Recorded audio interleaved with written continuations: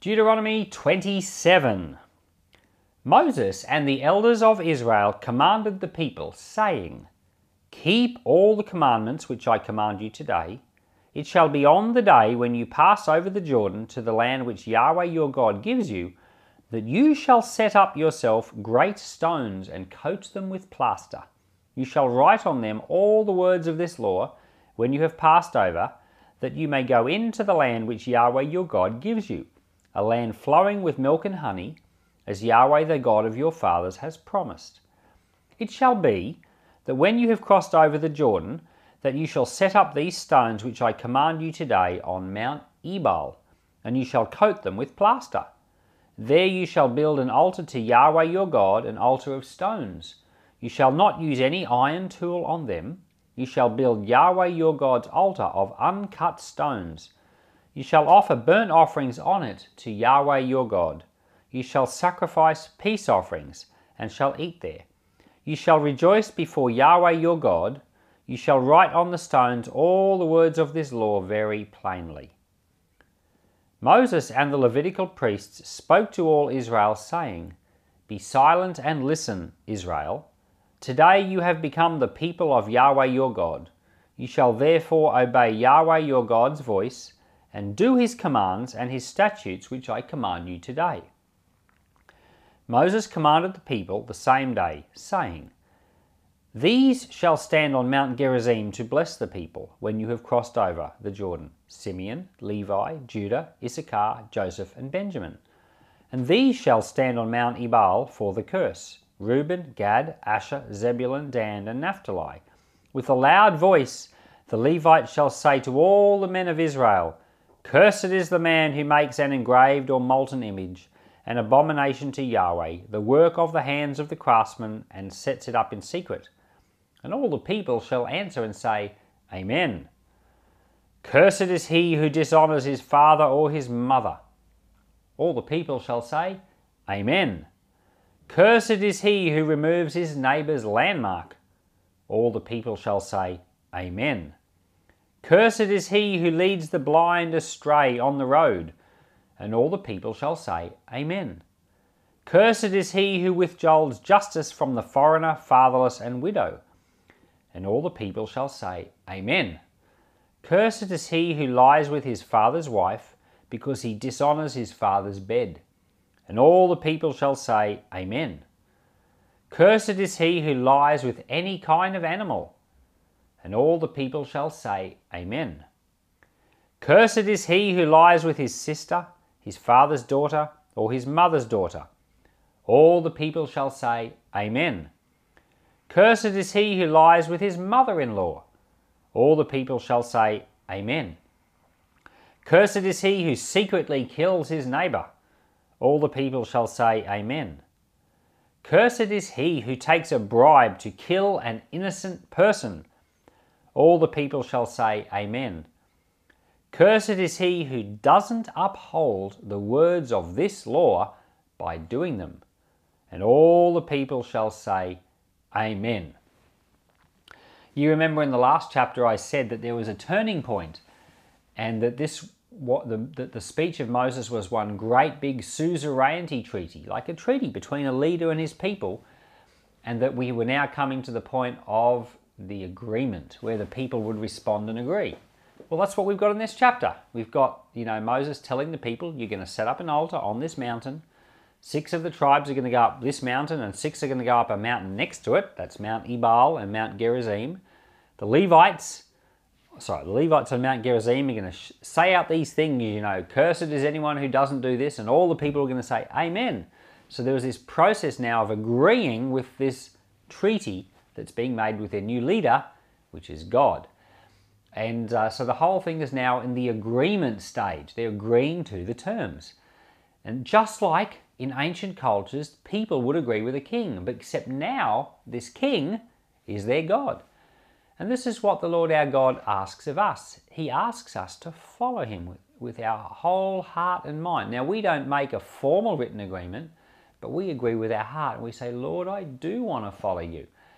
And the thing is that when we do, we come into great blessing. And that's what we're going to discover in the next chapter, the blessings and the curses. But when we turn our back on God, it's not that God hates us and he wants to curse us. It's just that the very process of separating yourself from God does separate yourself from every blessing and all life. Everything good comes from God. The Bible says that he is the Father of lights and every blessing comes from him. So when someone separates themselves from God, they're naturally cursed. You can't get any good thing in life unless you're connected to the Lord. So separating yourself from the Lord and trying to walk on your own is just a dumb thing to do. So even though in the treaty it sounds like God's going to get angry with people if they don't follow him and curse them, the truth is the curse just happens when you separate yourself from God. God doesn't have to do anything to you on purpose, even though sometimes he does bring justice because his wisdom decrees it. But it's just the consequences of turning your back on the Lord. And in the middle of that chapter, we read what Moses had to say. He said, now you are God's people. And that's what happens. When we say yes to God, that we want to follow him, we become his people. So this chapter, Deuteronomy 27, is very interesting because it talks about Mt Ebal. And I'm going to point out a few things about this chapter. First of all, Moses changes his language and starts talking about himself in the third person. So this whole book of Deuteronomy, it's all been Moses talking in the first person, like I did this and you did this, and it's all been a speech. But now it's back to kind of like earlier in the 5 books of Moses, where Moses is like telling a story. And he said, he's now talking himself in the third person. So it's now gone back to a narrative. I'm not sure whether he's still making the speech or now whether the speech is finished and now whether he's just narrating about what's going to happen. I'm not completely sure. But there's definitely been a turning point at the end of Deuteronomy chapter 26. Now, Moses says to them, he says, when you come into the land the Lord is giving you, you've got to climb this Mount Ebal and build an altar to the Lord. It's got to be built with no iron tools. It's got to be built with stones and coated with plaster. Now that was 1440 BC. It's now 2021. So that was 3,461 years ago. And that is the altar. At least that's what it looks like today. I don't know if you can see that clearly or not. If you can't see that, just go to Google Images and type in Mount Ebal. And it's amazing that that is still there today. And obviously the plaster is not still there. Like they coated it with plaster, but I guess over the thousands of years with all the weathering, the plaster is worn off. And it even happens in our houses. We build houses out of plaster and they start to crack and break down even after just a few months. But definitely, I guess, after thousands of years, there's going to be no plaster left. It's all going to be washed away and soak into the ground. It's amazing that you climb Mount Ebal and there it is. The altar is still there. And I'd like to go, but apparently you can't go and see it. Apparently the Israeli government has got the mountain sealed off. It's a military installation of some type, but there are like communication towers up there. You can't go up there. But what I did was I flew over on Google Earth and took a look. And you can see it on Google Earth. It's right there. It'd be an interesting exercise for you to do. Another thing that's interesting is that in this chapter, 6 of the tribes had to climb Mt Gerizim, and the other 6 had to climb Mt Ebal and had to shout these things at each other. And it's interesting because these 2 mountains are really quite close together. They're at the base, they're only about 400 to 500 yards apart, and they're quite substantial mountains. I think Mt Gerizim is about 3,000 feet and Mt Ebal is about 2,500 feet, so they're quite substantial mountains. They're bigger than Mount Archer right here in Rockhampton. So you can imagine 2 mountains bigger than Mount Archer, really close together. You can climb these mountains and you can see, like 800 or 900 meters across the other group right there. And you could definitely shout and yell at each other. It's a really unique geographical situation. And I hopped on Google Earth and flew and just looked at that from the air too. And I was quite amazed at this little setup right there. And in between the two is the modern city of Nablus.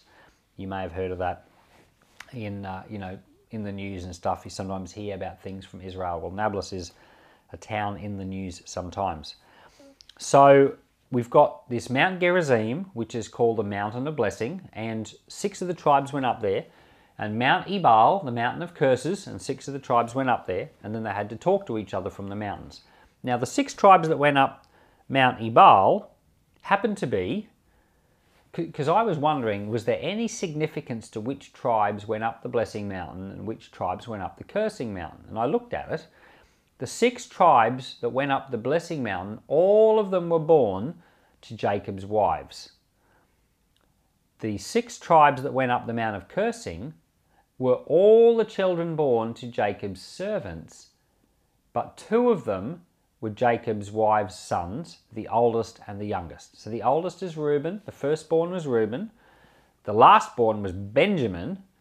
Well, those 2, plus the 4 children of the servants, they've gone all up the cursing mountain, and the other 6 children born of Jacob's wives have all gone up the blessing mountain, which was Joseph and the other 5 sons of Leah. So I was thinking, does this mean anything? Well, you know what? I have no idea if it means something. And I did read a few commentaries. No one knows if it means something either. But it is interesting that there's a pattern there. And maybe you can do some reading and thinking. Maybe there's something to it. But, you know, the question that comes to my mind is, are 6 of the tribes blessed and 6 of the tribes cursed? Is that a thing? And I will have to say to you that I'm pretty clear in my mind that that's not the case. Because this whole thing is about blessings that will come to people who obey the Lord's commands, and curses will come to the people who disobey. The Lord isn't choosing 6 tribes to curse and 6 tribes to bless and not giving them a choice. This whole book of Deuteronomy is coming down to make this big point, and we're going to especially see it in the next chapter, that they're being offered a choice of blessing and cursing, and it's really up to them and how they will follow the Lord. So I do not think the Lord has chosen 6 tribes for blessing and 6 tribes for cursing. And I think one of the proofs of it is that the tribe of Benjamin that went up the mountain of cursing was one of the most blessed tribes. They ended up being one of the 2 tribes, along with Judah, that stayed in. That Jerusalem was in the area of Benjamin. It was the area that remained more faithful to the Lord than 10 of the other tribes. You'd have to say that Benjamin was one of God's more highly favored tribes. And Saul, you know, who became Paul, he was from the tribe of Benjamin. So I don't think that theory is correct. But as to why certain ones were picked for one mountain and certain ones for the other, I'm not really sure. The other thing that's interesting about these mountains is Mt Gerizim is the mountain that's mentioned in the Gospel of John chapter 4. And you know, Jesus is talking in John 4 with a woman from Samaria, a woman at the well. And she says to him, she doesn't know that he's the Messiah. She says to him, you know, you Jews, you say that we must worship in Jerusalem on that mountain. But, you know, we worship on this mountain. Well, this mountain happened to be Mt Gerizim. So the Samaritans, now they were the followers of God from the 10 tribes. And the Jews, you know, they were the followers of God from the 2 tribes. The Samaritans really only had the law, the first 5 books of Moses. They didn't worship in Jerusalem. So the mountain that they worshipped in was Mt Gerizim, the mountain of blessing. That's where they felt was the place. And you'll notice all the way through the book of Deuteronomy that Moses kept saying, when you come to, you know, the land, you must go to the place and offer your sacrifices to the Lord. And it never said what the place was. Well, these Samaritans, they picked for that place for themselves Mt Gerizim. So when you're reading John 4, that'll make a whole lot more sense in the future.